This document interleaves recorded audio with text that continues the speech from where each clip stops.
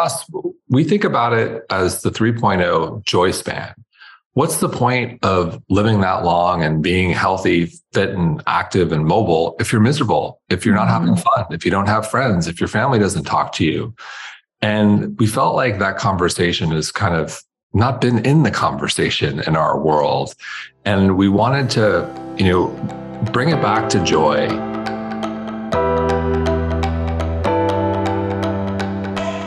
Hello, and welcome to Pursuing Health. I'm Dr. Julie Fouché, family physician and former CrossFit Games athlete.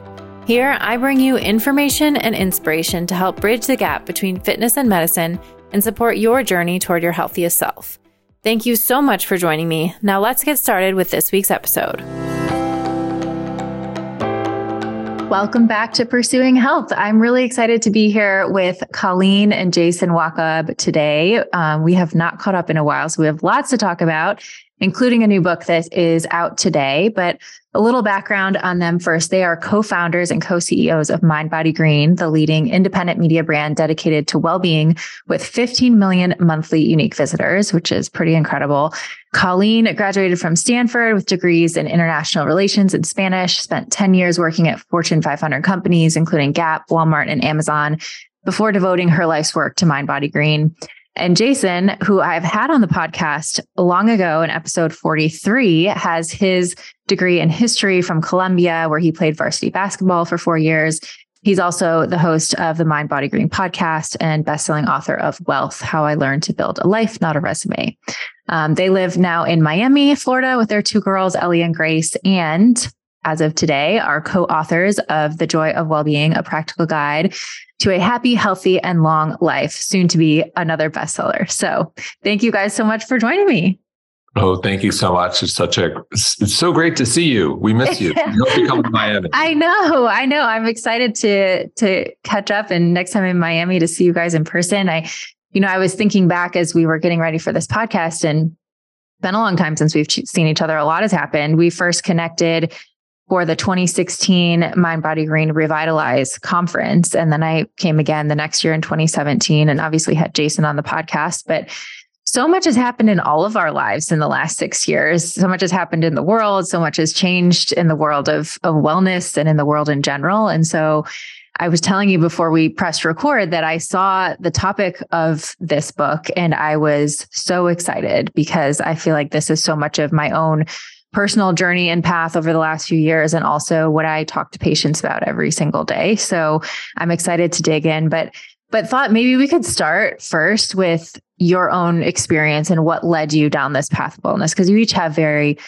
for many people, it's usually a personal experience that brings them to the world of wellness, alternative medicine, off the conventional path. And I think that's true for both of you as well.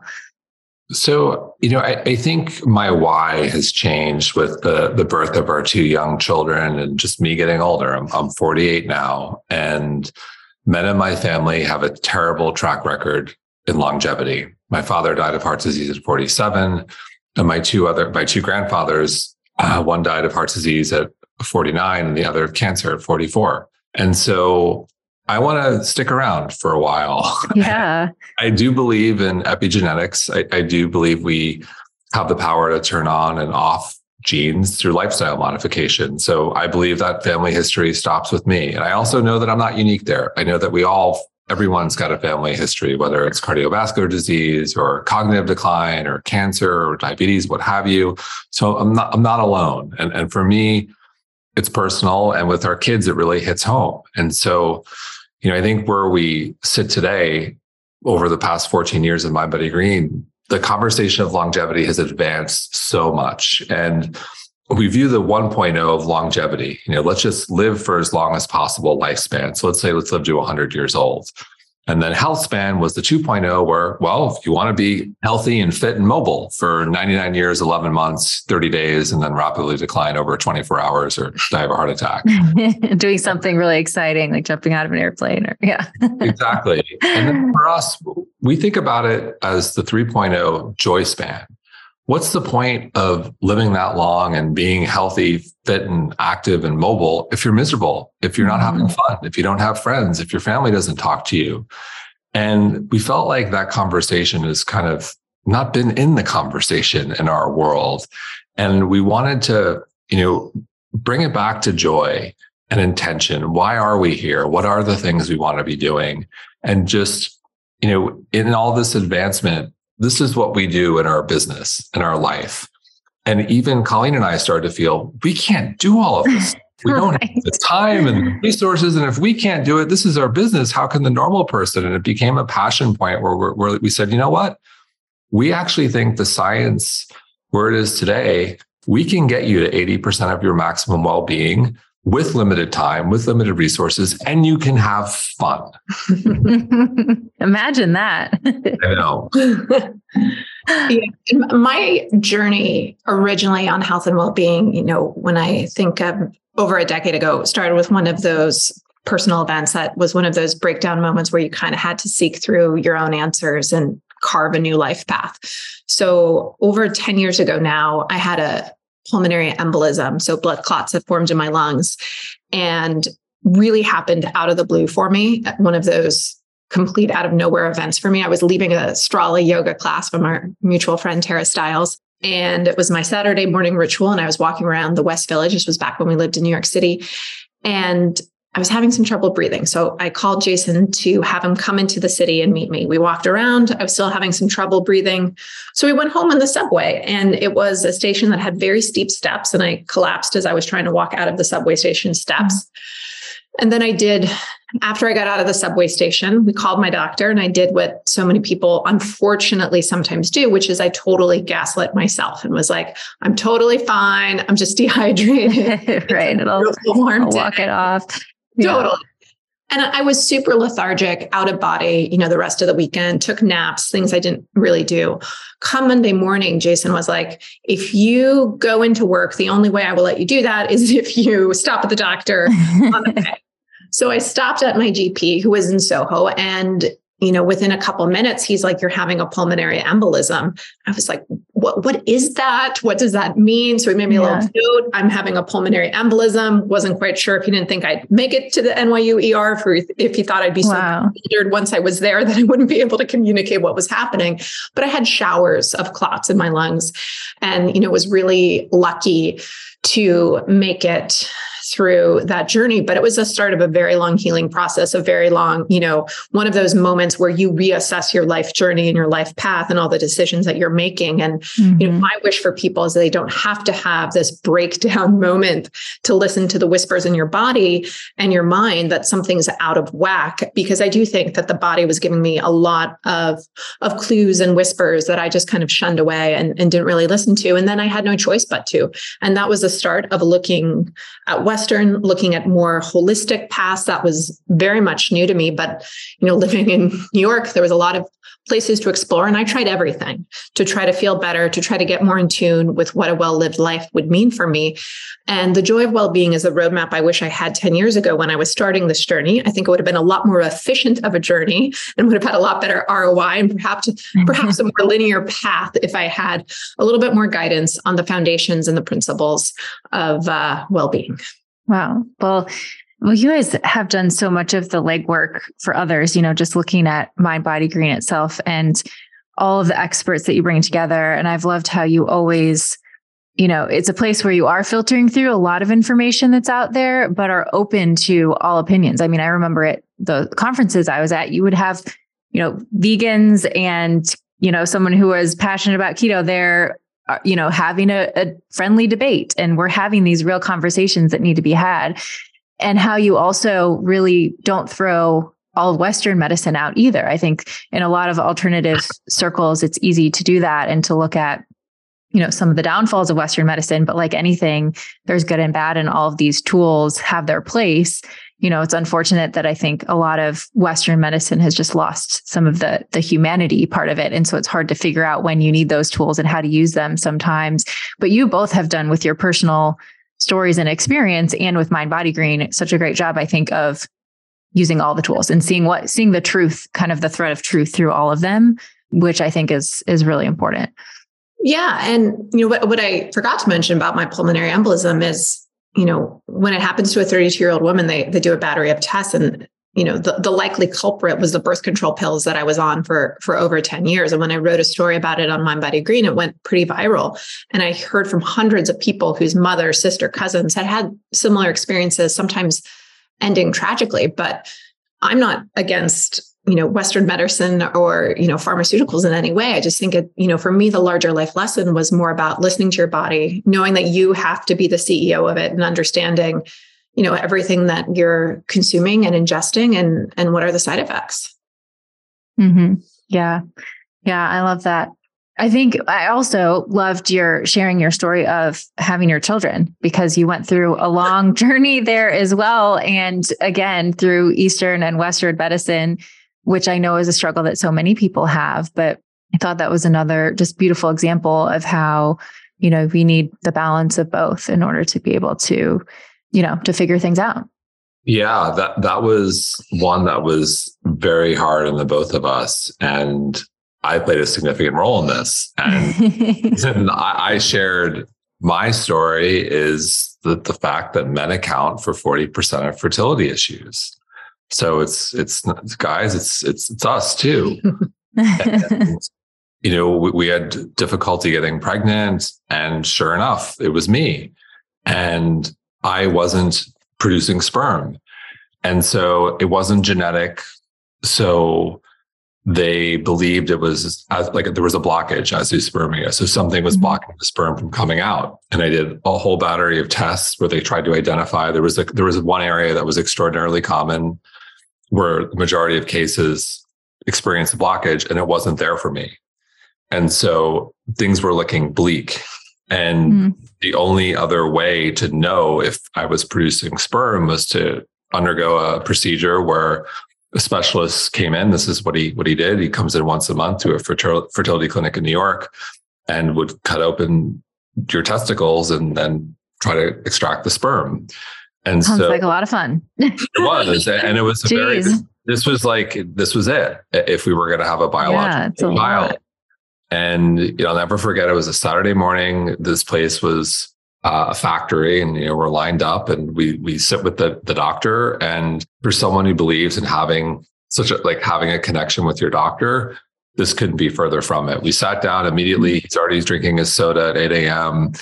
And he says, I hope this works, because adopting just really isn't a viable option, because the kids have all these problems. And we're just like, we don't believe any of this. I'm like, oh, great. This is the guy who's about to cut open my testicles. Like, right. No, I can't, I don't like what he's drinking. I don't like what's coming out of his mouth. And he's about to cut me open in a place where I'm very vulnerable. That's terrifying. Yeah. But he was the guy. He was the guy who did this all day, and he was a specialist. And so we went forward with it. And luckily enough, 12 vials of sperm were there. It came out. And, to this day, we still don't know where the blockage was. And I kind of let it go. I went back to the doctor after. So I was like, okay, maybe something changed. And he's like, why do you care? It was like, maybe it was my homocysteine that was sky high or something else going on. So I think everyone's just want to know. Yeah. They're like, we don't know. And who cares? You have two beautiful, healthy children. But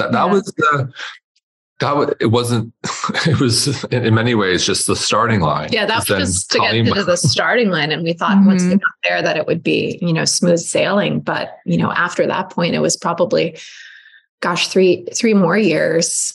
Nine transfers and a couple of miscarriages, 15 embryos transferred to get to our first daughter. And, the hardest part wasn't the physical part. It was the uncertainty of not knowing and surrendering, which were, words that don't come naturally to me. And, trying not to put meaning on something that was really horrible. And that was really excruciating to go through individually and as a couple, and, really brought forward for us, the importance of believing in something bigger, because there are these ups and downs in life that you really can't pinpoint a reason to. And I think in our world too, there are often expectations around pregnancy where, oh, you're stressed, or, have you tried this or that treatment? And I remember we explored everything. For me, I remember going to some alternative healers and I was prescribed castor oil, and it's like, oh, this is going to fix it. I'm like, I never fix it, yeah. castor oil again. It's like, and there are expectations around, well, you could have a natural birth, and this idea that a lot of people in our space, which you see portrayed on social media, and that just wasn't in the cards for us at all. Yeah. There was nothing wrong with us, and that's just the way sometimes things go. And I think it's a deeper problem in our world where, it's very easy to get an idea or in our heads or become fixated on what perfection is. And this is amplified on social media. And if you don't meet that criteria, you're flawed. Mm-hmm. Yeah.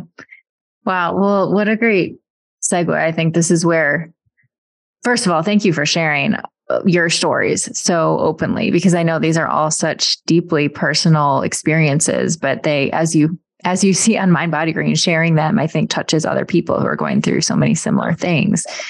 And this concept, like Colleen mentioned, of surrender and letting go and believing in maybe something bigger, or letting go of perfection, letting go of attachment to certain outcomes, I think is so much of my own journey. But what I see with a lot of patients, where a lot of what's portrayed on social media or in the world of fitness and wellness about the ways that things should be done or could be done, you can have the perfect sleep routine, the perfect nutrition, every macro and micronutrient, and you can exercise and do the perfect amount of weightlifting and CrossFit training every area of fitness, and do your meditation and all of these things. And I think for me, also going through medical school and then learning about functional medicine, it felt like, wow, this is it. This is the root cause. If we can really get nutrition and exercise and sleep and stress management all dialed in, that's it.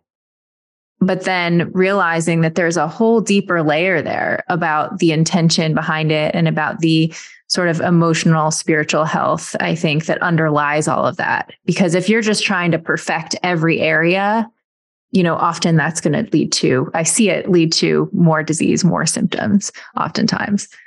Yeah, I mean, you're really getting at kind of our intentional use of the word well-being versus wellness, because wellness to us does seem about optimization, hacking. And really, we wanted to shift the conversation to well-being, where you do have to take care of yourself, and then you can think through your family and your community. But it's more about the experiences along the ride than the perfection and optimization for an outcome. And I think you're absolutely right. That nutrition and exercise are foundational. You have to do it. And I think people listening probably have a good idea. Am I eating well, or am I exercising enough? You kind of know that. But when it comes to one's emotional health, those are often more difficult questions, more difficult conversations that can sometimes be very troubling and require a lot of deep personal work. Do you have someone to call in the middle of the night when something hits the fan? If you don't, that's you need to ask yourself some questions. And it really speaks to the health benefits of connection and the loneliness epidemic we are facing. And this one really hit home for me. Connection is something, after playing basketball in college, I had so many great friends in New York, and we all kept in touch. And then, started to get a little bit older and started to work a bit more. And then I get married, then kids, and I lost touch with a lot of them. And men traditionally are terrible here. Women are much better than men. And that's a fact.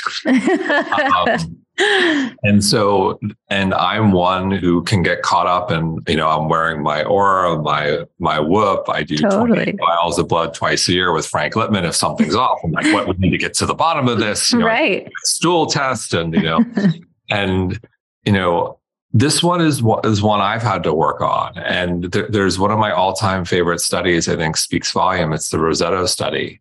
And Roseto was this small town in rural Pennsylvania in the 1950s. And this is around the time that heart disease arrives in America, except in Roseto. And so they took a closer look. What are these people doing in Roseto? That's amazing that they're immune from heart disease, because those under 65, heart attacks were half of the nation, half that of the rest of the nation. Then under 55, men under 55, zero, non-existent.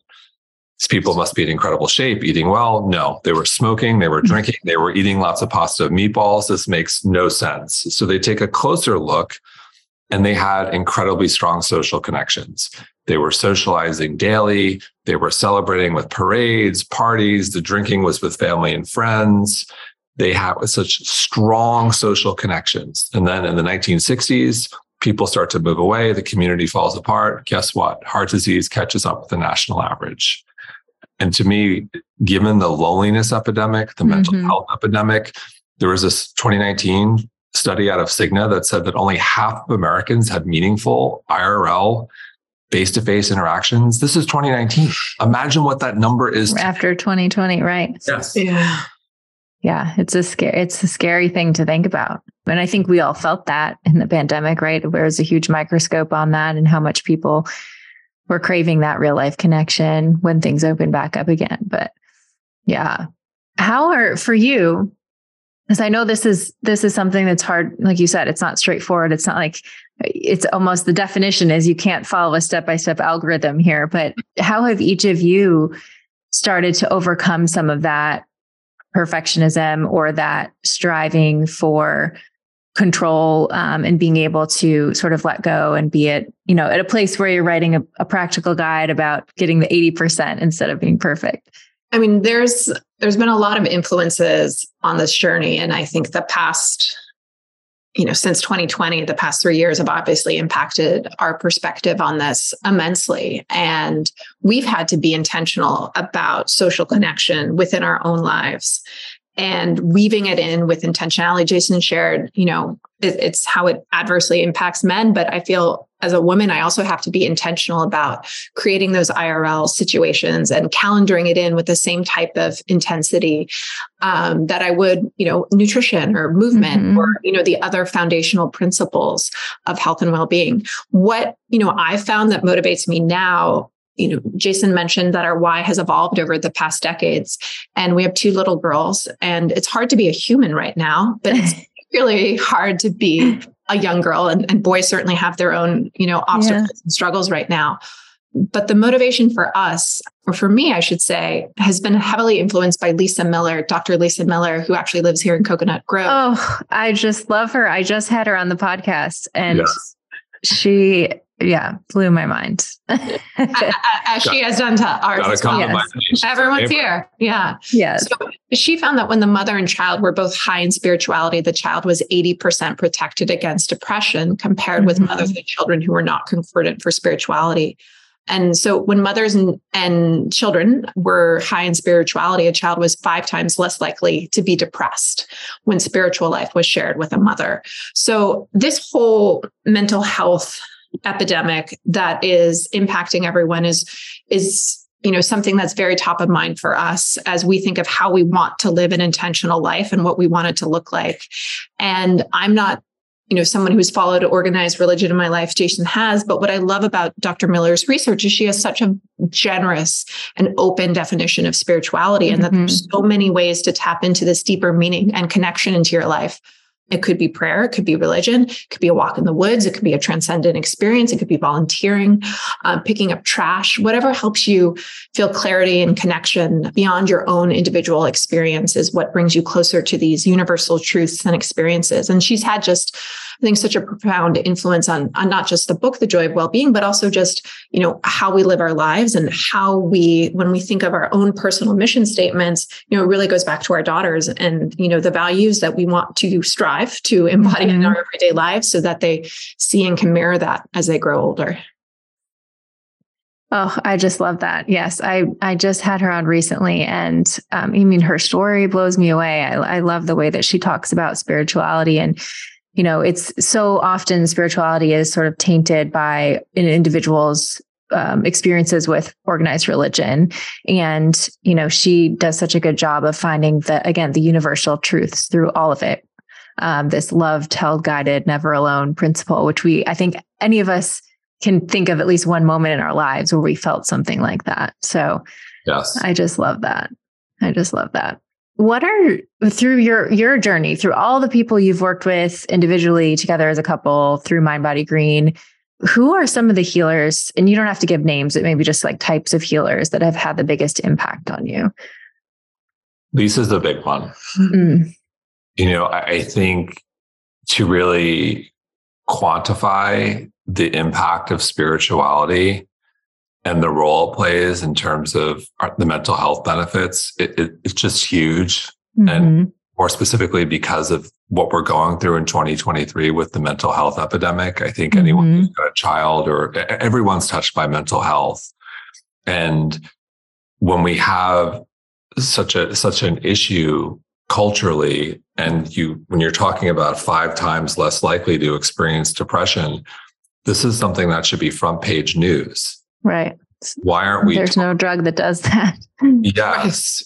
And so this is, you don't have to sweat. You don't have to, God forbid, you don't have to go to you don't have to do all the out, and all those things are fantastic and have real benefits too in terms of mental health. But this is a big one. And when you're talking about, walking in nature, volunteering, picking up trash on the road. This is we're talking pretty broad here. Yeah, totally. The implications are huge. So she's had, and whenever you can marry science with spirituality, real hard science, that's really powerful.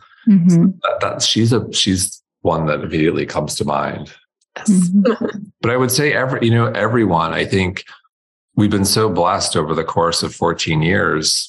We've interviewed hundreds of people, thousands of experts have written for us. And I think at our core, Colleen and I are good at filtering and curating. Yes. Identifying those who are credible and those who aren't, and taking the best of the best and also distilling it down to the most practical, because very few people have the time to do everything.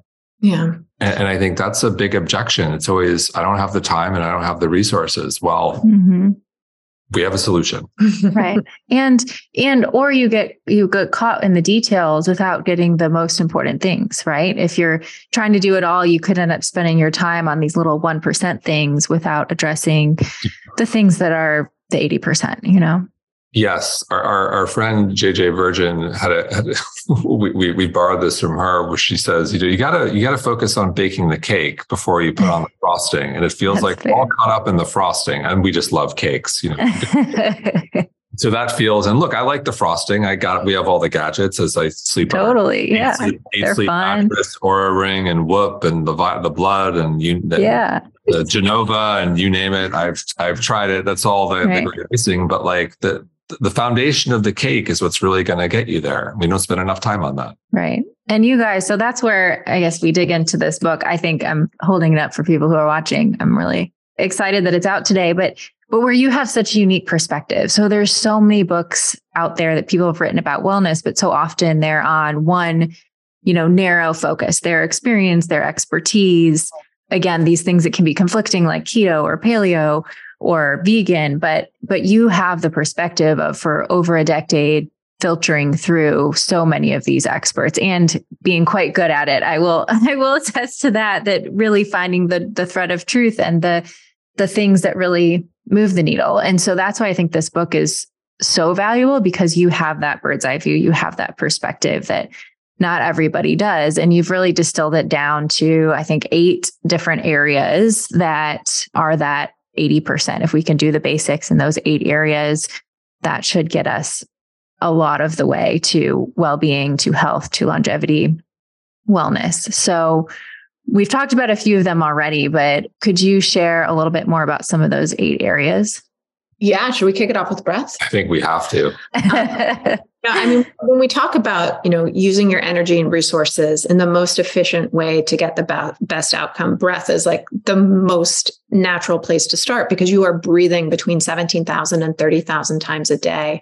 And then you add to that, more than half the population is breathing all wrong through their mouth. So if you're looking for a place to start, that will impact all areas of your health.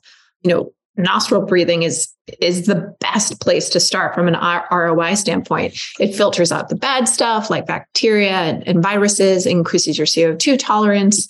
There's just so many wonderful reasons to do it. I really got drawn to breath after my pulmonary embolism, because it was the first time that I actually struggled to breathe. And I remember being on New York subways in the summer and, kind of fighting senior citizens for a seat because I was worried about not being able to make it through on a sweaty subway ride home without being out of breath. And as someone who has been prone to anxiety in life, when you think of nostril breathing also as a way to activate the rest and digest system, so instead of your fight or flight system, so that you're automatically, entering life with a little bit more calm once you're nostril breathing, it's had such a profound impact on my life. And when you look at the kind of metrics of our book, of it has to be accessible, it has to be easy, you have to be free in your life, free. Like, here's someplace we can all start. Absolutely. I love that one. And it's something to me, it's the easiest place to start. I talk about it with almost every patient. It seems just some simple breathwork techniques that you can do anytime, anywhere, that are going to change your nervous system. It's one of the easiest ways to change your state. So I love the focus on that. Yeah. And like, if you can't go without breathing for a couple minutes. Right. So it seems like you're doing it anyway, you might as well do it right. And it really is simple nasal breathing. And in the book, we go into all the different methods if you want to take it up a notch, like some people do. But it was the most logical. Mm-hmm. And there's a downstream effect with the other big one, which is sleep. Mm-hmm. You don't breathe for a couple minutes, you're probably not going to be here. If you don't sleep for a week, you're probably not going to be here either. Mm-hmm. Yeah. I mean, there's so many like personal anecdotes, obviously in this book, but in my early 20s, I let a work presentation in front of senior executives that would determine a final job placement just spiral out of control in my mind. And I have a tendency to have an overactive racing mind. And after 3 nights of not sleeping, I ended up, going to the hospital where they gave me a Xanax. And then I slept, but that was kind of where my sleep etiquette started and stopped. Mm-hmm. So sleep is something that, is deeply personal to me. 33% of us have some sort of sleep disorder, the most common of which is insomnia. And, from a health standpoint, you never want to get less than 5 hours of sleep. And if you get 3 days of no sleep, like me, you might end up in a hospital. So yeah. I'm thrilled that there's such a wonderful conversation around sleep fitness, and that, this conversation has become fully mainstream and fully embraced in such a wonderful way. And, we are thoughtful about our sleep etiquette. I've made adjustments in terms of getting sunlight earlier in the day. I'm very thoughtful about my caffeine curfew. If people say, stop around 12, I'm probably stopping around like 10:30 because I'm so sensitive. Mm-hmm. We're aware of, sleep anxiety, and that even having an alarm clock in your room can actually exacerbate those feelings of sleep anxiety. So if you are someone who's prone to sleep anxiety, you should probably throw out, the clock. If I don't drink a lot, because I did see the impact on my HRV and my sleep from my Oura Ring. But if I do, I have a margarita at lunch instead of at dinner, so that I can get drink earlier. Yeah, exactly. But practical, right? That's a practical tip. It's like, look, I think our advice with alcohol is, if you don't drink, don't start. But if you do enjoy a drink with friends, you should have that drink. And our advice is have it earlier in the day. Yeah. Enjoy it. Have a good one. If it's a bad drink, don't drink it. Have a great wine, a great margarita. Yeah. And there's these wonderful contradictions that, you were talking earlier about people seeing things and thinking, okay, I see this person, I see this expert doing it. The hardest thing to do is to actually take this information, critically think about what you and your body actually need, not just to survive, but actually to thrive, and apply it to your life in a way that brings you joy. So every sleep expert will tell you, do not watch TV in bed. And, Jason and I intentionally watch great programs in bed and break all the sleep rules, because it brings a lot of joy to us. Rebels. I know. It enables us to leave the wellness world and leave the well-being world and, travel to all these wonderful television shows that bring us some joy. We are mindful about the types of content we watch. We tend to stay away from the news, more light programming, watching Drive to Survive, the Netflix show on Formula One. Puts me to sleep. Totally. That's so true, though. Sometimes you just have to do something that's just for fun. If it's all so structured, do things that bring you joy, right? So nutrition is another area that I know you all have. This is a hot topic, right? It is a religion, politics level debate, and always has been. But you, again, have done a great job of cutting through the noise, finding what are the common themes, what are the themes that, are most important for people. So what do you recommend as a starting place, and how's that evolved for you? You're absolutely right. This one is full of landmines. It is tricky. It is deeply, deeply personal. And we do believe in bio-individuality. There are some people who can look at steak and their lipid panel goes through the roof. And other people who could consume, 3 steaks a day and be totally fine. And so we do encourage people to, do some basic blood work to understand where they fit. With all that said, we do believe in eating in real whole foods. We believe that you should try to avoid, again, processed foods happen, but try to avoid ultra processed foods when you can. There's one study from France that's gotten a lot of attention that showed that a 10% increase in consumption of highly ultra processed foods resulted in a 14% increased risk of death. And that's bad news for us in the States. That's like 2/3 of all calories consumed by kids. Oh, geez. So we've got a processed foods problem. And I think that's one where everyone can kind of agree on. I think we're fiber deficient. We need to consume fiber, but we believe in eating the rainbow. We believe in eating high quality animal protein, specifically if you're interested in maintaining or building lean muscle mass. That is just very important. It's something that I've prioritized as I've aged. I've started to lose some muscle because I wasn't lifting, and now I'm back in our great gym Anatomy, which I know you've been to. Yes. And so that's a big one. And I think it is highly personal. And we like to reference 2 of our friends. So to prove this point, one of them is Mark Sisson, who's 69 and lives in Miami. And go look up Mark on Instagram. He looks phenomenal and feels phenomenal. And he's pretty close to eating a carnivore diet. And then our other friend, Rich Roll, is 56 and he looks phenomenal and feels phenomenal, but he's 100% plant-based. These 2 men really have nothing in common in terms of their diet other than they avoid processed food and they both really work out a lot, probably way too much. But, and so we just really encourage people to really eat whole foods and find what works for them. And we have some ideas on how to approach that in the book. Love that. How about movement? I know each of your movement practices have also evolved over the years. I know last time we talked, Jason, you shared a lot about your story with your back and how much yoga had helped you. But can you talk a little bit about movement and what you're recommending there? I mean, you talked a little bit about the tribalism in nutrition, and there's a tribalism within movement now too. And we shared a stat on the Mind Body Green Instagram that definitely shifted my perspective on movement. But the comments definitely kind of blew us away on this one, because if it's the first time you're hearing this stat, it is very staggering. Which is, if you're over 65, there's a 25% chance that you'll fall, and if you do fall, studies show that your chances of falling again double. And if you fall and break your hip, then there is a 30 to 40% chance that you will die within a year, not from the fall, but from all the things related to the fall, from hospital infection, whatever it may be, depression.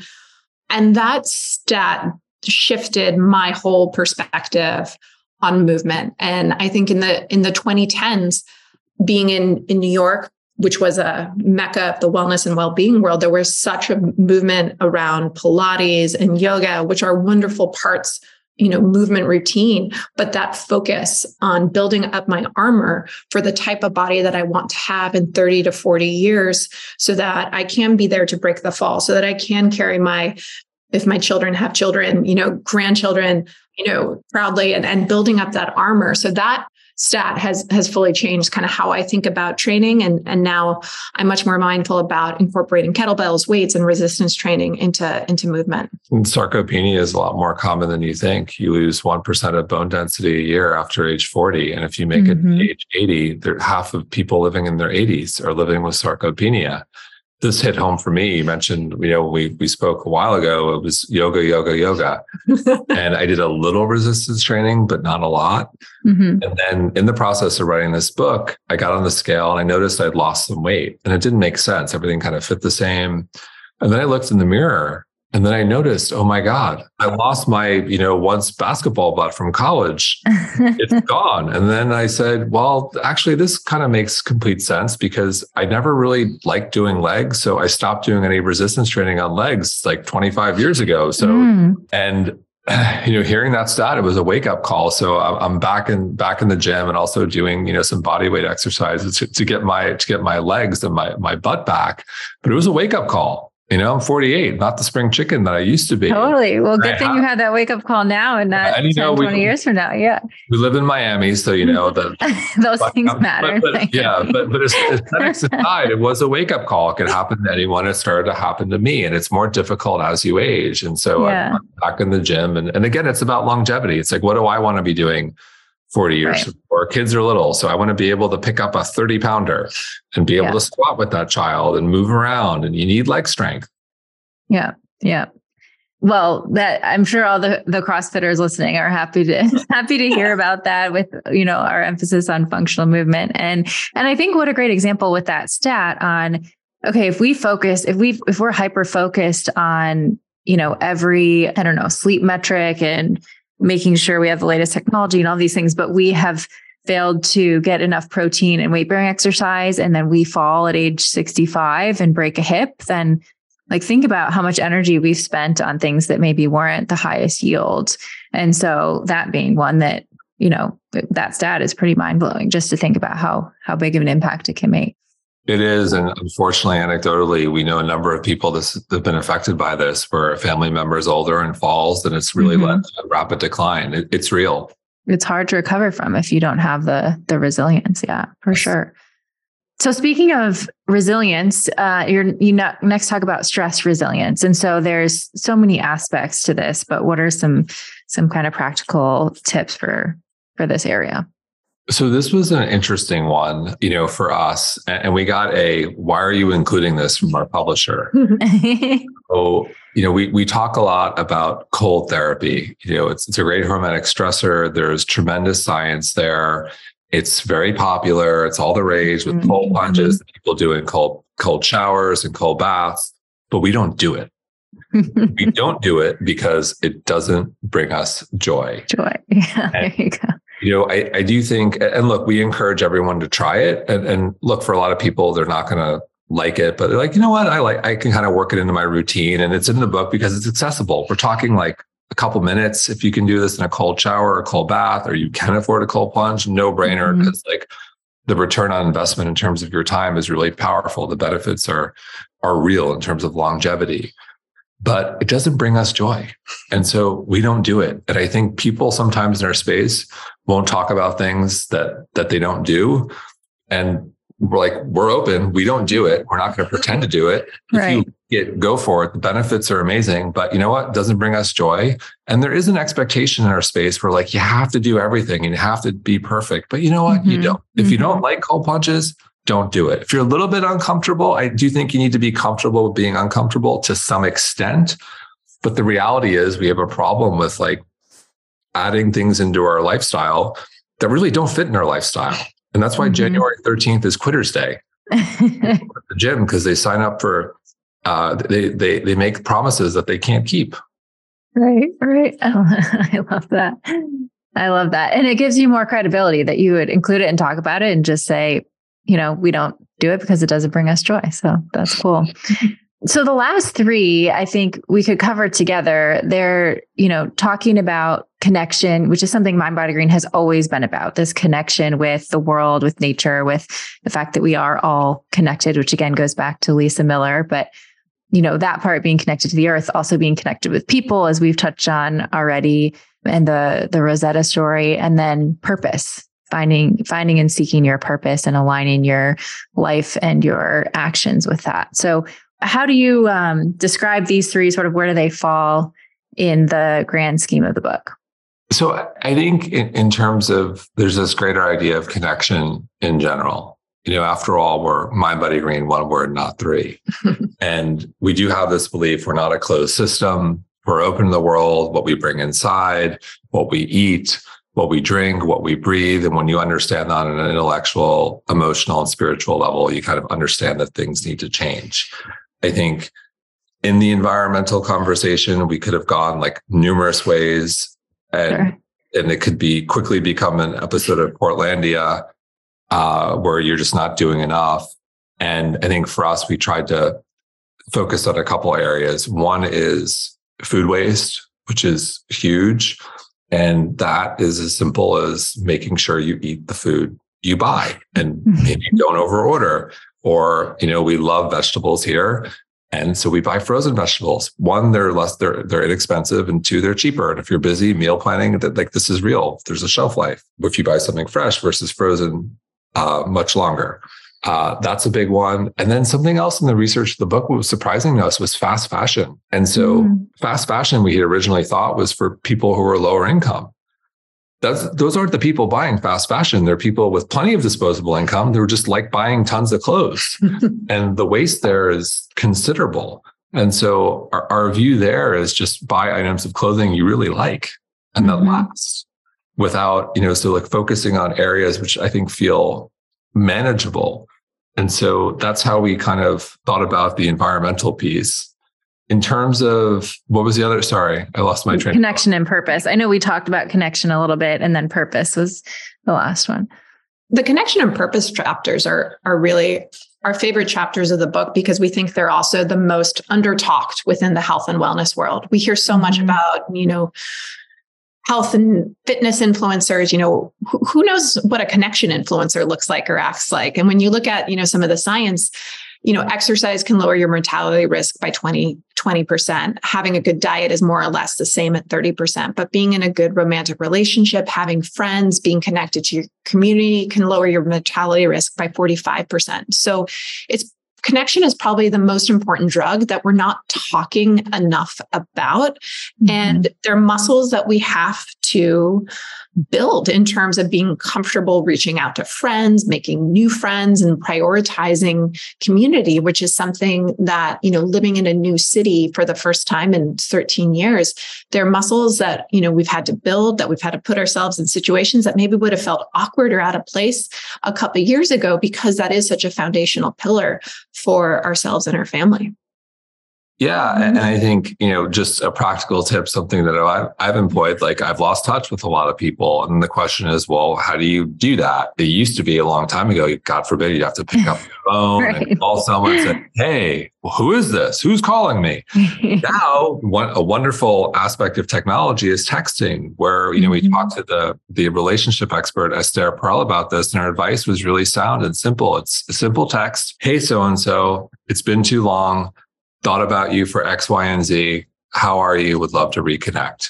Simple as that. And you will be surprised about how quickly that response will usually come. And you will gauge also very quickly, is this person interested in reconnecting or not? And it's so easy to do via text. And that's something I'm working on. And bringing it back to purpose, I think this is a loaded word for a lot of people, and can often mean on Instagram, quitting your job and going to Bali and doing the whole eat, pray, love thing. And there's nothing wrong with that. But, for us, it's a little bit more simpler, asking the questions, why do you get out of bed in the morning? Do you feel like you have a higher calling? Do you feel useful and relevant? Are you caring for other people? Are you looking forward, or are you looking backward? And there was a great tip we got from Arthur Brooks, the phenomenal expert on this subject, where he said, you should write a mission statement. Try to articulate what purpose means. And this speaks to intention. We don't want to just live a long time. What is our purpose? What do we want to be doing? Be a little bit more thoughtful about your why. Well, I know that's had something that has had a huge impact on me, and many of those, harder times in life that's come out of that and has evolved over the years, and can make such a big difference, being able to connect to that why, whatever it is, and as it evolves over time. And with the connection too, I think that's something that I also have really had to put a lot of effort in. I think sometimes we go through early life and connections are so natural because it happens where we go to school, or the sports teams, like you said, Jason, or where we work. And now all of a sudden we're working remote and we're just not seeing people as regularly. And so for me, I think mine came a lot because I was so hyper-focused on, my own, school and residency and CrossFit. And so really let a lot of those connections fall to the wayside. And it takes effort to reconnect. And again, to figure out who are the people that you really, like you say, you really want to be surrounded with, and that bring you positive energy and that you feel like are on the same path. And so that's been really impactful for me. So it's cool to hear you guys talking about that as well.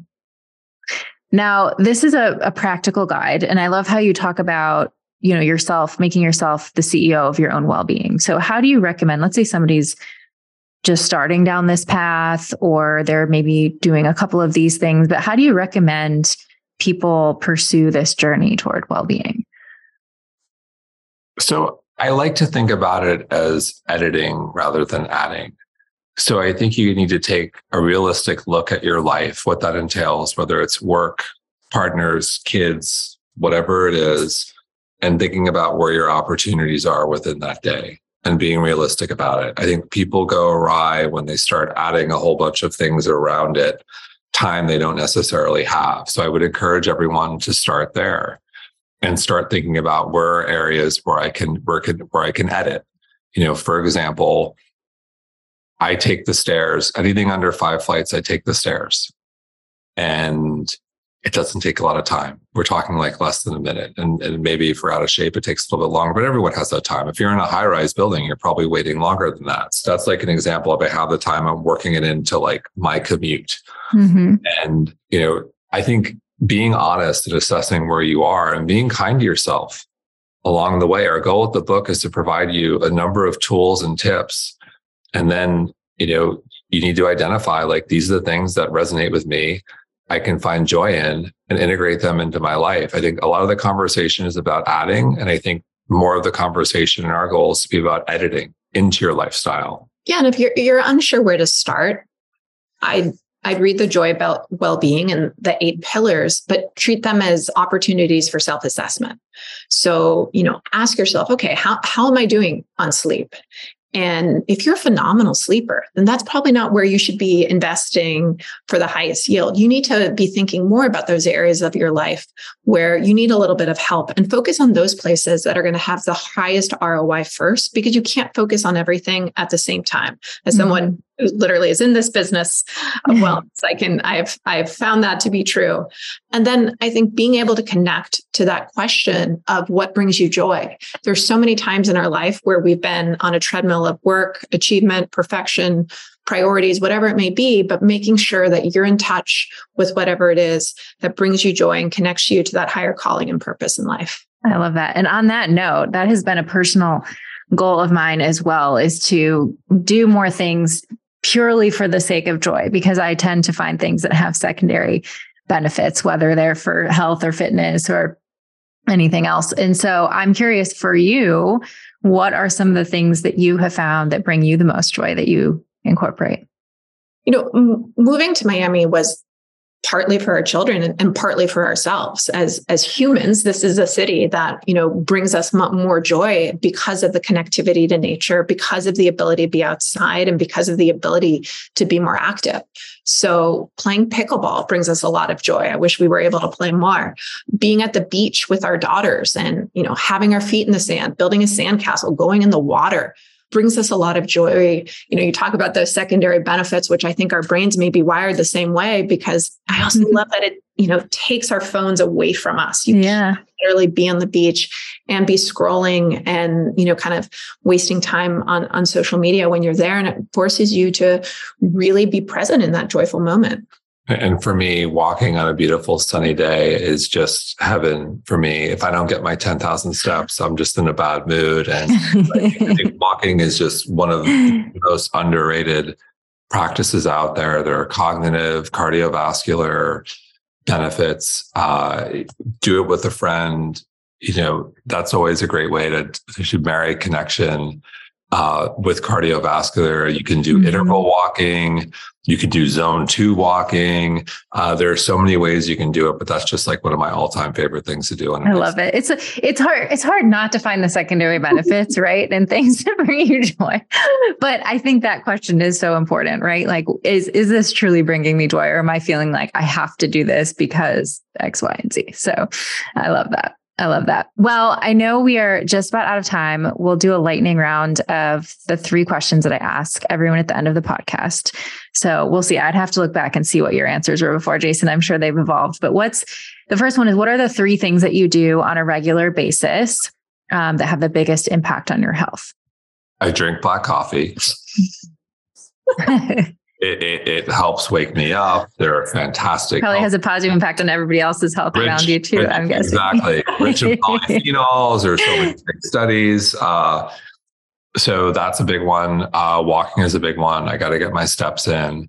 And I do a hybrid of breath work and meditation every day. And that's kind of what the day brings. If I have, it used to be pre-kids, I would do my 20 minutes every day, twice a day. Then now it's more like I have a minute there, maybe to do the mindfulness, maybe to be some breath work, or maybe I can do 10 minutes. But those are the three I do every day, no matter what. How about you, Colleen? Sleep, nostril breathing. And then something that is a work in progress for me is getting my 30 grams of protein at every meal.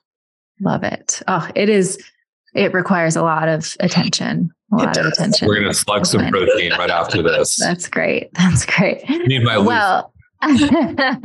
Well, today is the day of the book launch. So super exciting that people listening can go out and find it today. Where can people find the book and learn more about what you all are doing? Sure. They can go to thejoyofwellbeing.com or to Amazon or your favorite book retailer.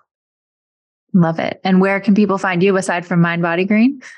At Jason Wachob and at Colleen Wachob, and all things Mind Body Green as well. Love it. Wonderful. Well, thank you both so much for being here today. I loved reconnecting with you. I love all the work you're doing, all the heavy lifting to sift through so much information to give people this practical guide and to give such great perspective on, it's truly about so much more than just perfecting all these health behaviors, but it's about the joy and the fulfillment that you have in life along the way. Well, you are very kind. It's so great to see you, and we hope to see you in real life very soon. Yes. Thanks so much for tuning in. If you enjoy listening to the podcast, please consider subscribing and giving it a 5-star rating on iTunes. It really does help to get the word out to more people.